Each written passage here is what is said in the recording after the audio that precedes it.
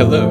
Welcome to the Oxford Anthropology Podcast. You are listening to the Oxford Anthropology Podcast. To the Oxford Anthropology Podcast.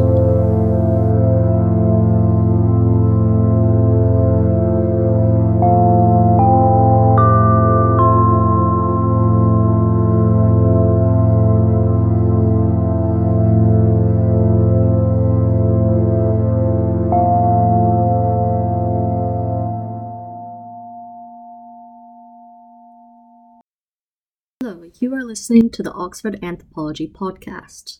My name is Peyton Cherry, a D4 student at the School of Anthropology and Museum Ethnography. This is the podcast episode of a University of Oxford departmental seminar. The title of the seminar is The Moral Economy of Infrastructures in Everest Tourism, given by Jolina Sananen.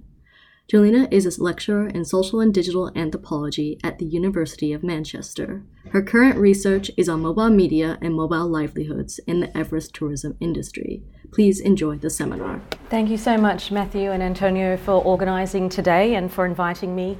And thank you all for coming along. I'm trying not to do the math of just how many people are in the room. It's just better that way.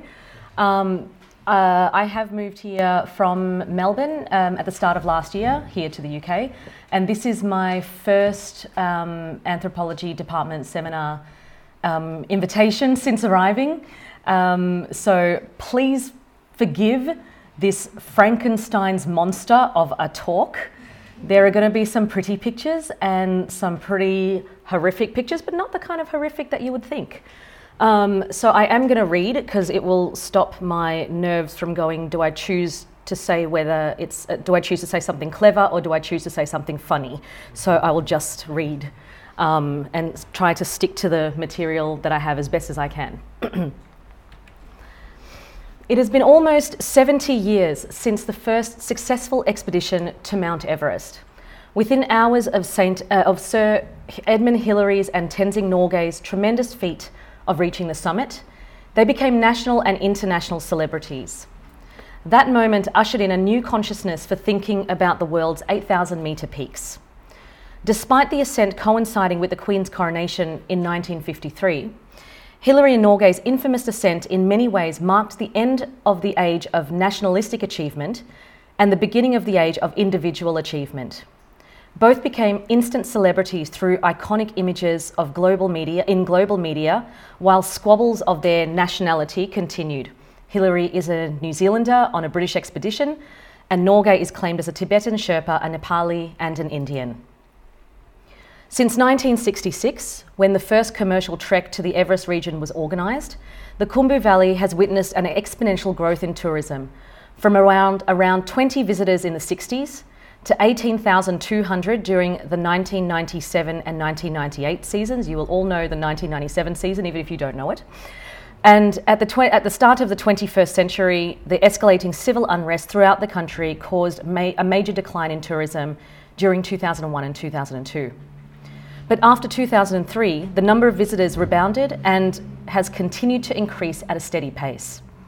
In 2013, around 37,000 foreign trekkers visited the region, and in 2017, 45,000 trekkers, and we are currently waiting for the numbers from last year's and this year's seasons. Young Mu and Sanjay Nepal argue that the increase in the numbers of mountaineers and trekkers in high mountain destinations like Mount Everest is symptomatic of our contemporary society's fixation with personal glory and ambition. Scholars on Nepal and Everest tourism agree that the mediatisation of Everest plays a significant role in drawing visitors to the region, where visitors think of the constructions of Everest as the commercialisation of risk, selling adventure, and made for Hollywood disaster.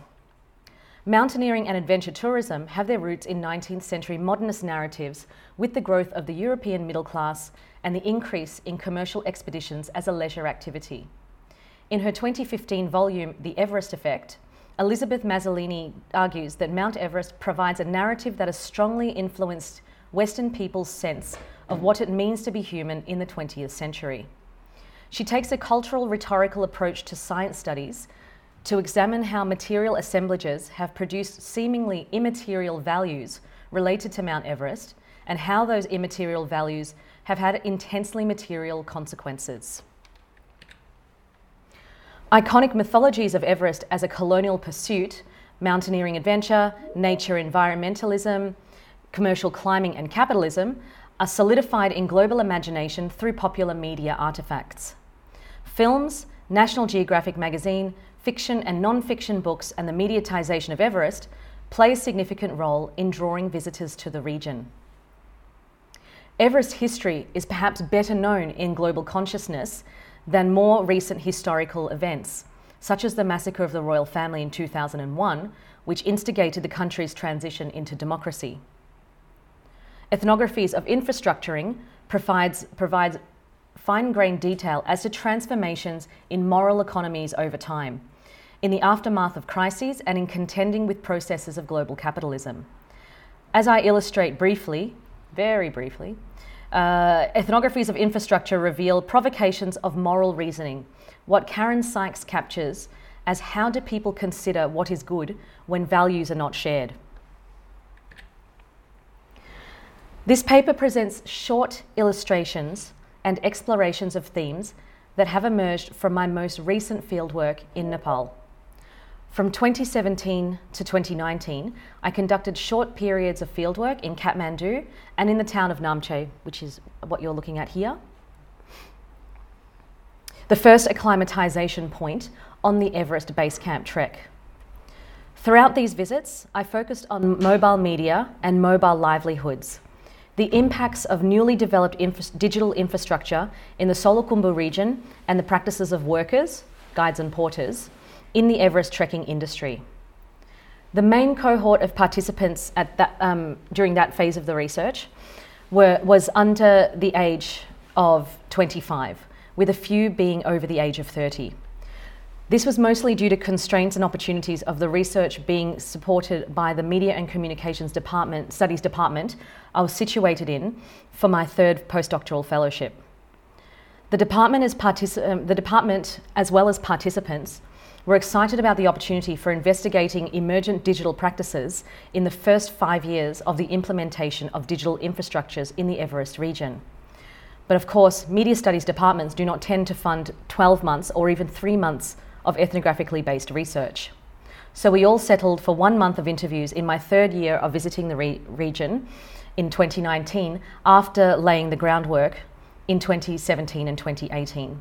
The guides who I worked with were of the next generation up. So the main participants for the interviews were their sons. They're sort of under 25 years old, but their fathers and uncles are my main group of participants. So they're between the ages of 45 and 55.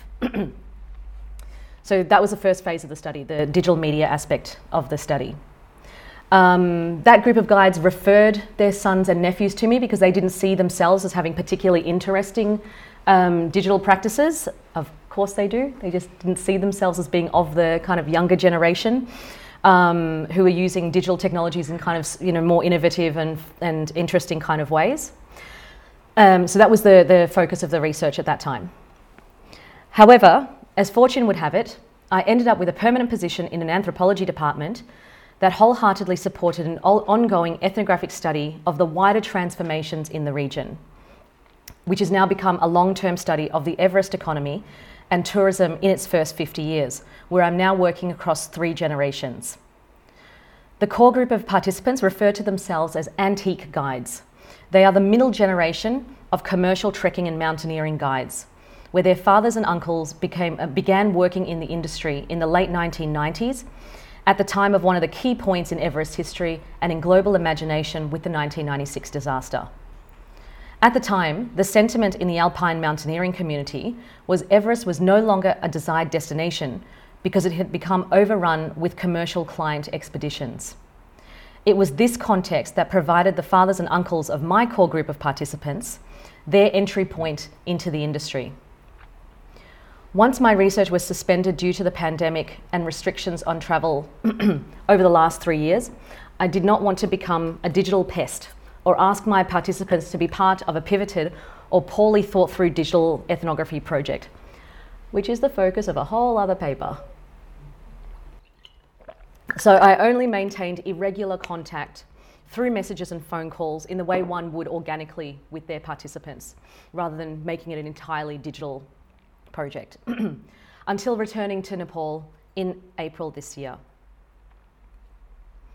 My primary participants from fieldwork this year were across 2 generations of guides and porters. My research assistant is also a trekking guide, and for the first 3 weeks, and my visit for 3 weeks resumed the trekking patron-client relationships. Return visits are usually a negotiation of time and itinerary between guide and client for a customised trip.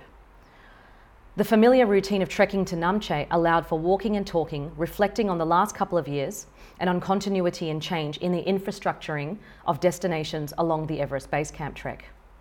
I'm trying to develop a theoretical approach based on the moral economy of infrastructuring to reveal the ways in which infrastructuring becomes a symbolic reflection of anxieties of the cultural order and consequently the sense of right and wrong, appropriate and inappropriate that people adhered to, although I'm starting to realise this may be just another ethnography about capitalism. So I refer to infrastructuring for a couple of reasons. I have to just acknowledge my colleagues Heather Horst and Romatesh Kant. We developed this idea for the book chapter that you see on the screen, although now the 3 of us have kind of taken infrastructuring for different directions. So that chapter is Infrastructuring in the Global South, Ethnographic Perspectives on Tourism, Media and Development. There are so many caveats that I know you've picked up and I have explanations for. I'm using Everest and not Chomolungma for deliberate reasons, and I'm using Global South for deliberate reasons, but for the interest of time, my bad, going to move on.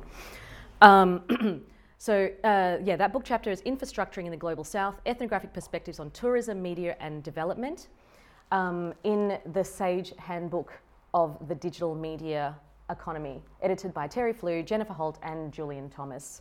And that's from Sage. What year is that? I think that's last year, 2022. So I refer to infrastructuring for a couple of reasons. Firstly, during monsoon season in July and August, accommodation and amenities in Namche and other villages undergo an overhaul in improvements for the following peak tourist season.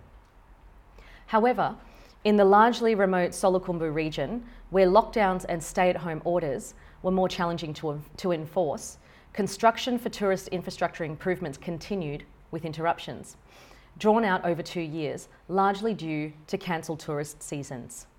Secondly, in several countries in the Global South, and this part was written for a media audience, hence Global South, infrastructures do not emerge through linear processes. They are subject to stop and start processes due to changes in government and funding agendas and disruptions to the allocation of resources. As a result, infrastructures in such regions take on a layered quality. As second-order systems, they are built on top of prior or established infrastructures. The way that infrastructures visualize continuity and change combine social memory and future imaginations that impact on everyday practices and relationships. So that's textbook 101, Penny Harvey and Hannah Knox. Lisa Parks and Nicole Starosielski draw attention to how media infrastructures historically have been used to claim and reorganize territories and temporal relations. Media infrastructures retain a material dependence on land, raw materials and energy, with draws in financial and regulatory cooperation. They further argue for more attention to the processes of distribution. Ethnographic approaches examining the interplay between stakeholders in conceptualizing, managing and maintaining infrastructures examines the forms of human agency beyond experiences of infrastructures. And considering the temporality of infrastructures, Shannon Matern presents an archaeological and architectural historical perspective to consider the deep time of media infrastructures by locating their role in the shaping of cities.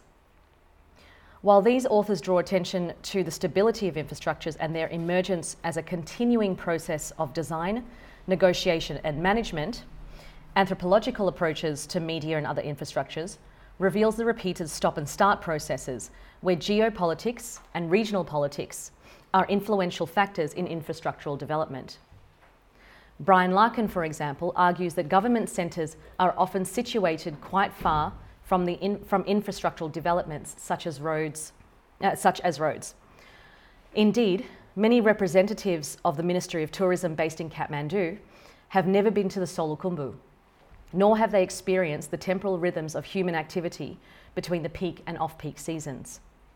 Decisions made by politicians, technocrats, and economists can impinge upon domains of social life of people who depend on infrastructures. Attention to these dynamics reveals the productive instability of infrastructures and their contingencies, and the processes that underpin what Horst, Kant, and I have described as infrastructuring. Akhil Gupta, for example, argues that infrastructures can be understood temporally. His concept of an infrastructure clock acknowledges the ways in which infrastructure enables cities, regions, nations, and even continents to be organised into backward, ahead and behind, and developed and underdeveloped. Anna Singh contends that infrastructure projects are also subject to what she terms as ideologies of scale, wherein what is big, important, or scalable is imagined and made meaningful. Infrastructures materialise institutional relations based on relationships between centres and peripheries. They standardise, reflect, and embody historical trajectories that can perpetuate colonial and imperial relations. Further, they shape individual actions and experiences of these institutional relations.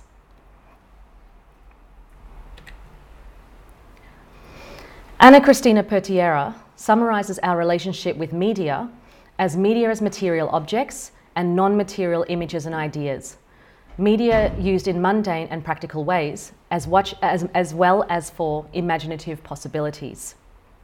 Further, she poses the following framing question for anthropologists and media ethnographers engaging in research with digital and media practices. How do people integrate different media into other parts of their lives, into their sense of self, and into their emotional and intellectual experiences? Regional and contextual histories thus become inseparable from understanding media practices and the infrastructures that have shaped them.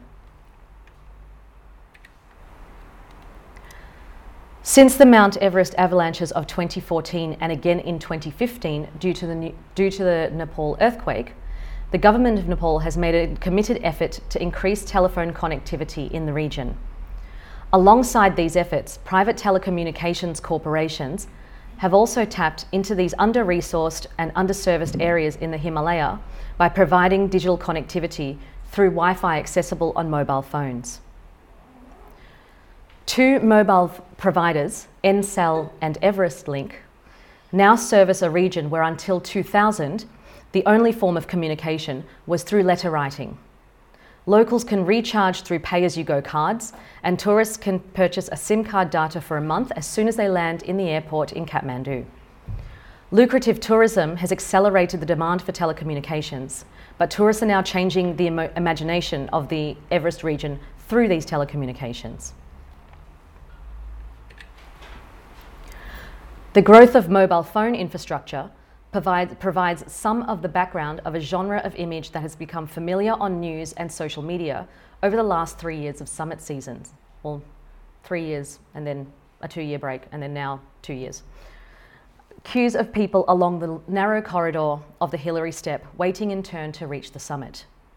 The Washington Post's coverage of the deaths from 2019's summit attempts on May 24th quoted Eric Simonson, director at International Mountain Guides, who commented that since commercial expeditions became more popular and Mount Everest appeared more in the media from recounts of the 1996 disaster to travel blogging, this is his quote, crossed over from just climbers being interested to everybody being interested.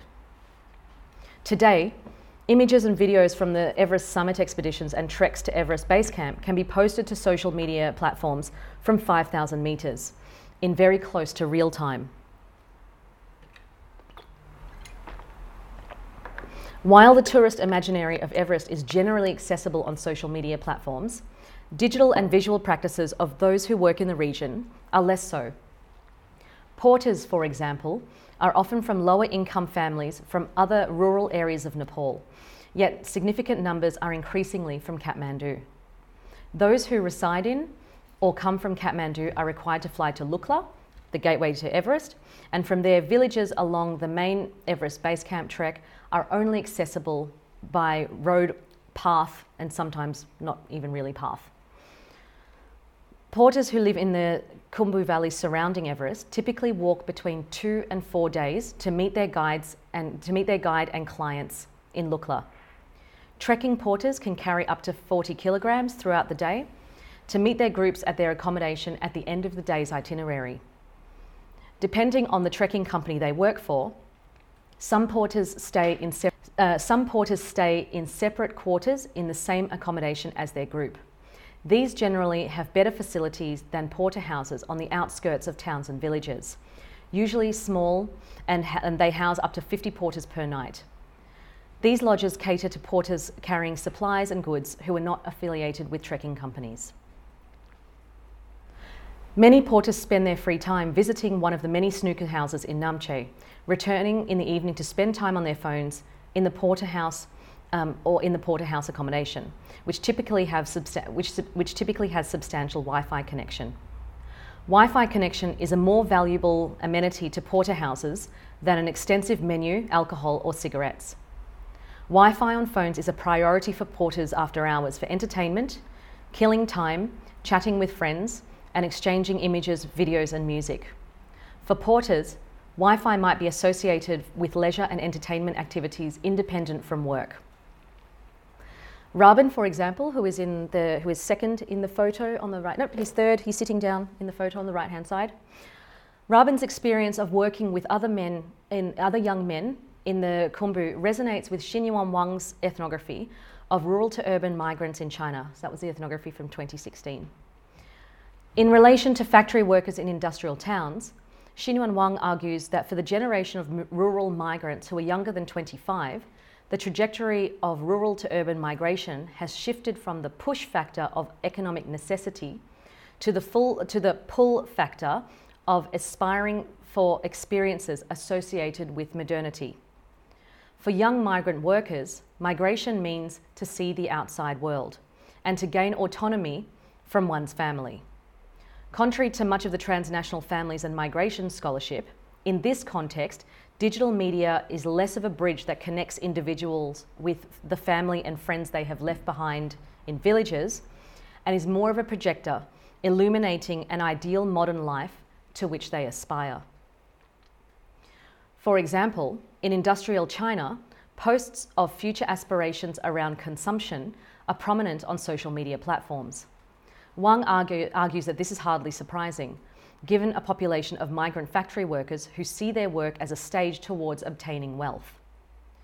Creating fantasies of consumption, young men post images of cars, beautiful women, and branded clothing, while young women post images of princess-style bedrooms. For youth in particular, posting these images shows a technicolor world that contrasts with lives spent mostly in factory work.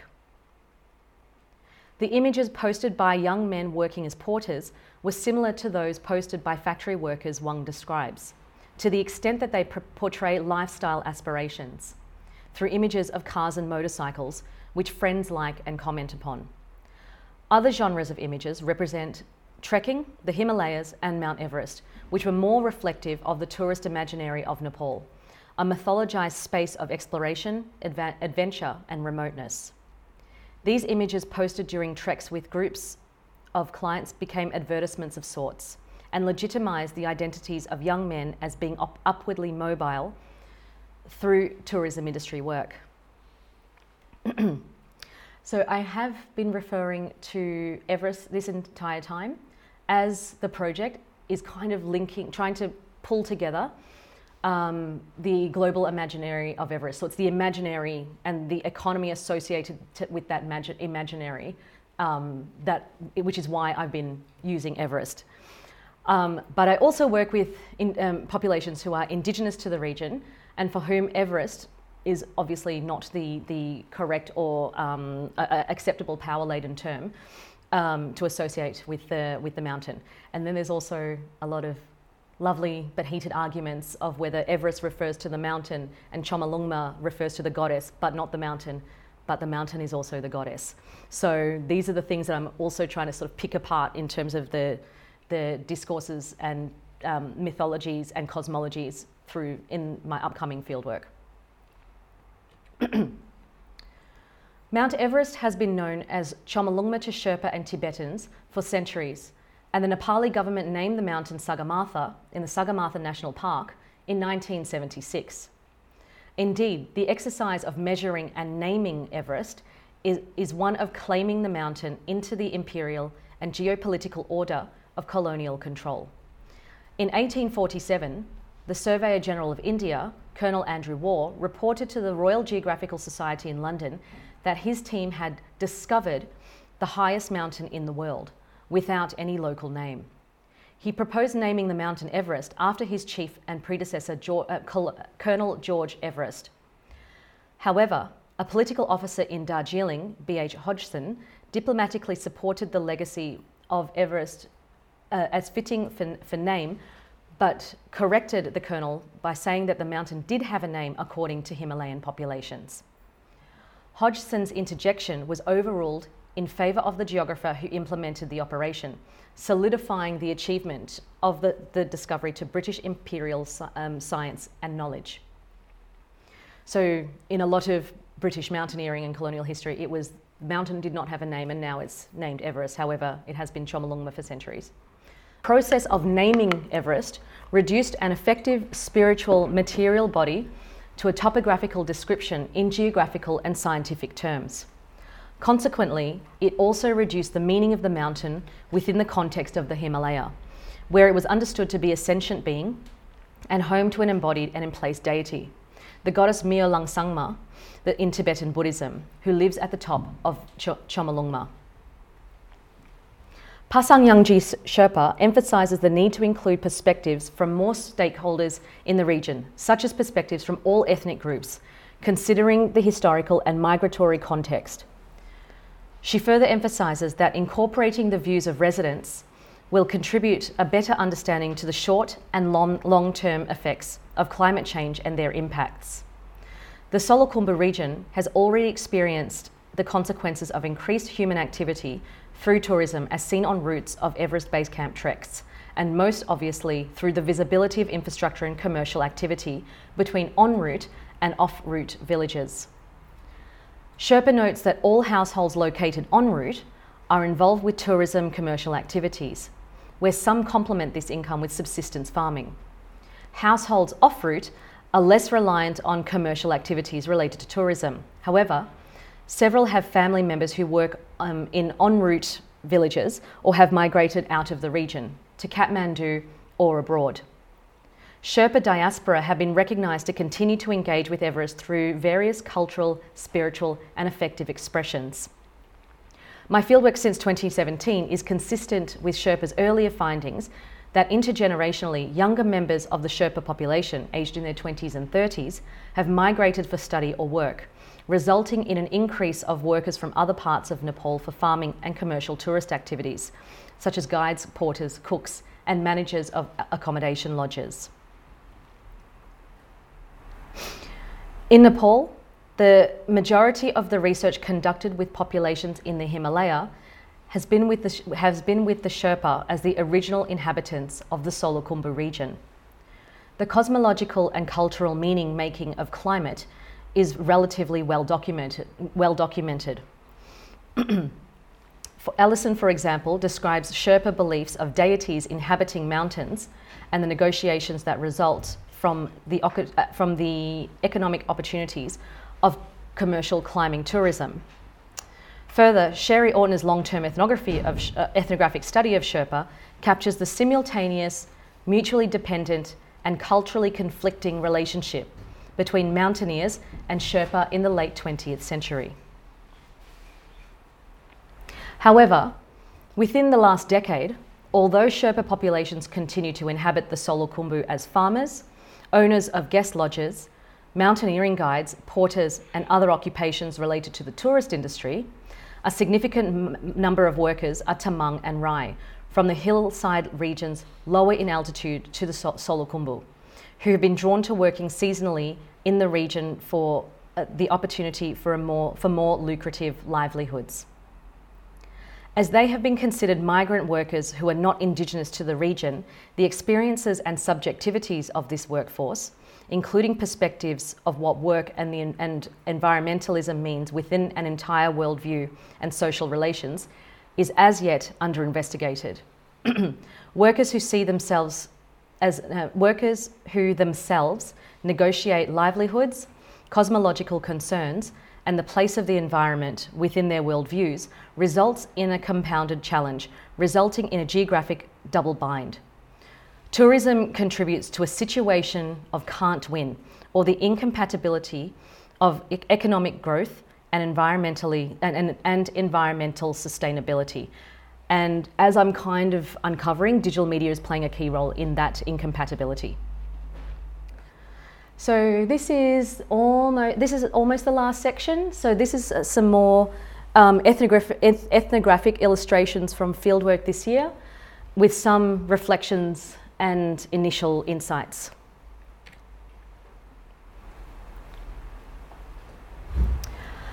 I put my pack down on a ledge seat and tried to open my water bottle. It was stuck. I swore under my breath several times. Dawa sucked on his cigarette, took the bottle from me, unscrewed it, and passed it back to me. I was tired and miserable. My hair and my socks in my hiking boots were wet. It had poured continuously for the first 4 hours of our day, and we had another 4 to go, at least. Descending 800 metres is not usually physically or mentally exhausting, but it had been an unusually wet season so far. It was like monsoon season had begun early. This had been the main point of commentary in Namche, speculation if this was normal, erratic May summit season weather or a visible effect of climate change. 2 years of suspended tourist seasons absorbed by 24-hour news on mobile phones 2 years of suspended tourist seasons absorbed by 24-hour news on mobile phones of El Niño, floods and bushfires made it difficult to tell the difference of what this weather means in this region. Another point was much easier to decide upon. To the small business owners, guides and accommodation managers who lived in the town or worked seasonally for over 20 years, it was clear that the Solukhumbu glaciers were melting. I passed the bottle to Dawa. He tilted his head back and poured a few sips down his throat, not touching the bottle with his lips. This was how guides were taught to share drinks with their foreign clients. In some cultures, people do not like sharing things that another person's mouth has touched.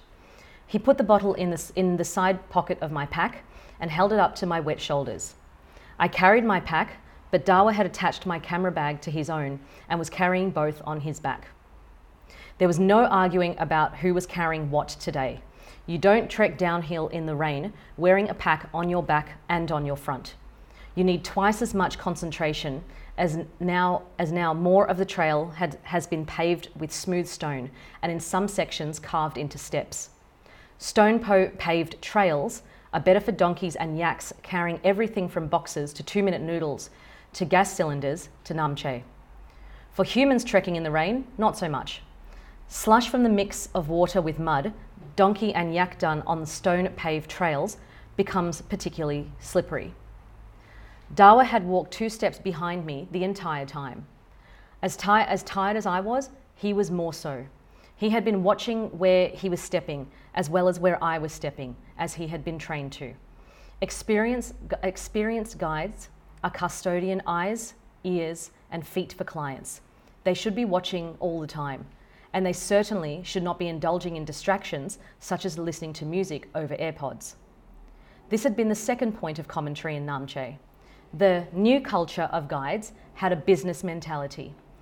They looked slick, they had all the best gear, they took photos of their clients for them to post on social media, but they didn't invest in upskilling or further training for guiding in high altitude trekking beyond improving their English. The goal was to get clients to Everest Base Camp back quickly. There was no trekking downhill for an estimated 60 to 70% of trekkers that season. Helicopters, once used for emergencies only, have become Everest taxis from Namche back to Kathmandu.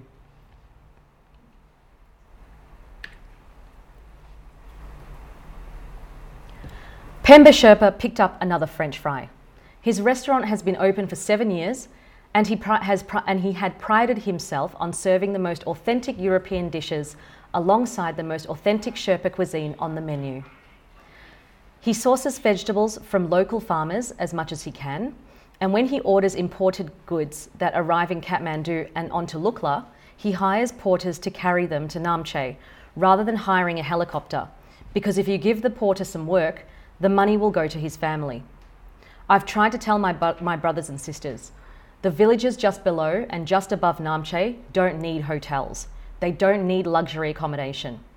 Everything that tourists want is here, and they stay for days. They only pass through those villages. They said then that they will raise money to build a better road and the people will stay longer. I said, don't put your money into the road. The regional cooperation will build a road. Use your money for what you can do best. You have very good soil. The region is known for its potatoes. Use your money and build a greenhouse. Grow potatoes. Sell your potatoes to every lodge in Namche, and they will charge 600 rupees, around £3, for a plate of French fries, instead of buying frozen shit from Kathmandu and flying it here. Indeed, the afternoon before, we had run into a master's student on his way down from trekking to Gokyo, who was carrying 8 kilograms of potatoes he had picked up from a farmer in Kumjung for his own family in Kathmandu. Pemba continued, but potatoes don't look as good as a hotel. You don't look like a businessman if you're a potato farmer. So many of us have relatives and friends who have become rich from tourism. They own hotels, and then they move away to the US and Canada.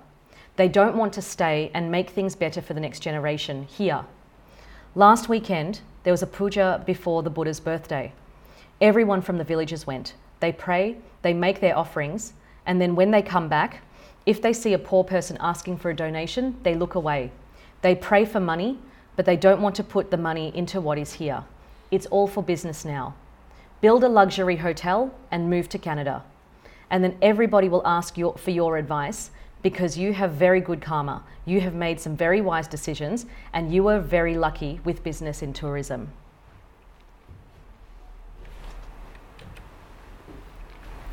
You want to see something crazy? Angma asked. He spoke with a slight American international school accent and was a guide for one of the most reputable Indian trekking companies. We were sitting around the boiler in the common room of the hotel. Around us, guides and trekkers alike were enjoying hot drinks and scrolling through phones. Of course I do, I replied. Angma handed his phone to me. International mountaineering agencies have been keeping very busy in the lead up to 2023's summit season, where more permits were granted than in 2019, the year of the infamous Everest Q image on the Hillary Step, which was taken by Nimsdai Purja and went viral. Angma had the Facebook page Climbing the 7 Summits open, which he had liked and he had followed. According to their website, CTSS is a US-based mountaineering expedition company founded by 6-time Everest summiteer Michael Hamill. CTSS offers the gold standard in Everest expeditions because, as mountaineers ourselves, we understand that it's the little things that can make the difference. Comfortable, well-rested climbers are successful climbers. The post from the day before, April 28th, introduced the Residence 8848 being the height of Everest. The Residence 8848, described as beyond a tent, it's a powered, heated home, featuring the world's highest spa at Everest Base Camp. The Residence dome tents are equipped with an electric blanket, stove heating, satellite TV, a private ensuite with a hot shower, a personal humidifier, and morning beverage service including espresso coffee from a machine, among several amenities. But aren't the glaciers melting? I asked. Yes, Angma replied.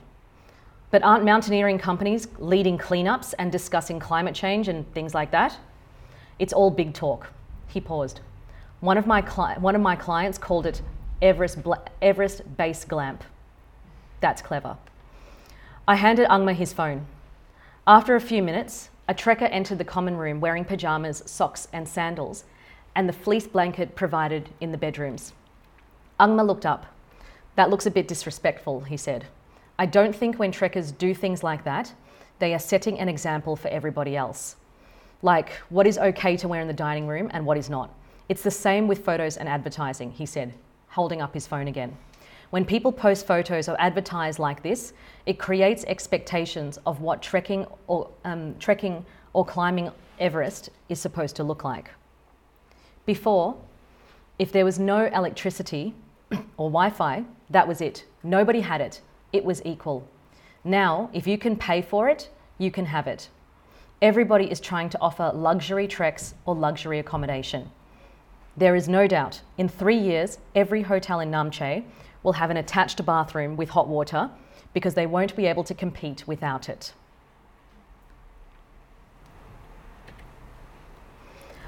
Angma's thoughts resonated with conversations I'd had with other guides over those past few weeks. This is a bit of a recap to the start. Most of my close informants are between the ages of 35 and 45. They are predominantly from the Tamang ethnic group from the lower foothills of the Solukhumbu, and although they are not as well known in the Everest tourism industry as Sherpa, the indigenous inhabitants of the region, Tamangs have been active in the industry since Edmund Hillary embarked on the first ascent from Jiri in 1953. Prior to the first ascent, Swiss mountaineering efforts have invested widely in the foothills, building schools, hospitals, and mountaineering training hubs, which led to many young Tamang men working on expeditions as cooks and porters from the late 1980s onwards. My research participants are the sons and nephews of these first-generation Everest tourism workers. Many were trained by international organisations and after gaining experience, opened small trekking companies of their own. Today, some of their sons have entered the industry. They reflect that their sons are very good at speaking English. They had much more opportunity to learn formally. In the early 2000s, during the TESOL, Teaching English as a Second Language boom, which saw temporary migration by degree holders predominantly from the US, UK, Canada, and Australia, teaching English in countries in the global south. However, they also lament that with the increase of opportunity and economic mobility, there is a decrease in pride and identity of being a guide that is reflective of representing one's homeland when working in a global industry. The rapid introduction and uptake of mobile internet on affordable smartphones has also inspired embarking on lucrative work and global lifestyles, where working in tourism is a fast ticket to working abroad. Through tourism as part of global mobilities, Naomi Leicha is concerned with how collective imaginaries become personal imaginings and vice versa. More specifically, what imaginaries of ownership, belonging, and exclusion might be involved, and for whom. How does the international circulation of discourses and images of heritage, whether material or immaterial, give rise to particular tourist experiences and local attitudes, and what experiences and attitudes does it foreclose? In a much earlier ethnography of development in Nepal, Stacey Pigg explains the notion of bikas, a Nepali idiom through which Nepalis understand their relationship to other parts of the world.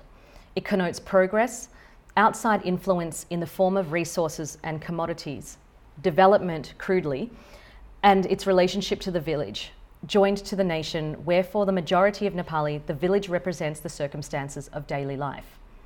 Bikas therefore becomes a scale for social differentiation.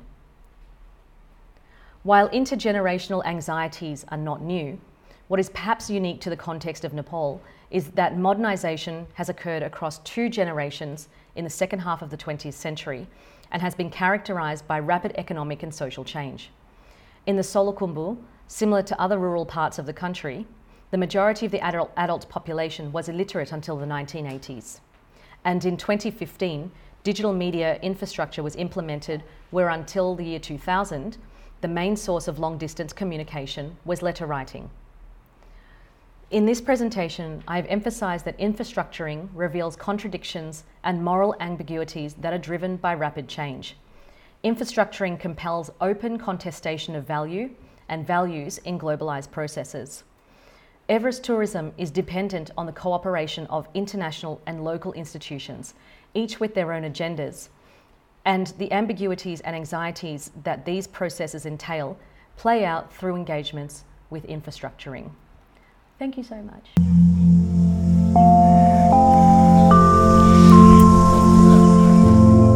Thanks for listening to the Oxford Anthropology Podcast. For more episodes, visit podcast.ox.ac.uk/anthropology or find us on Apple Podcast Audio.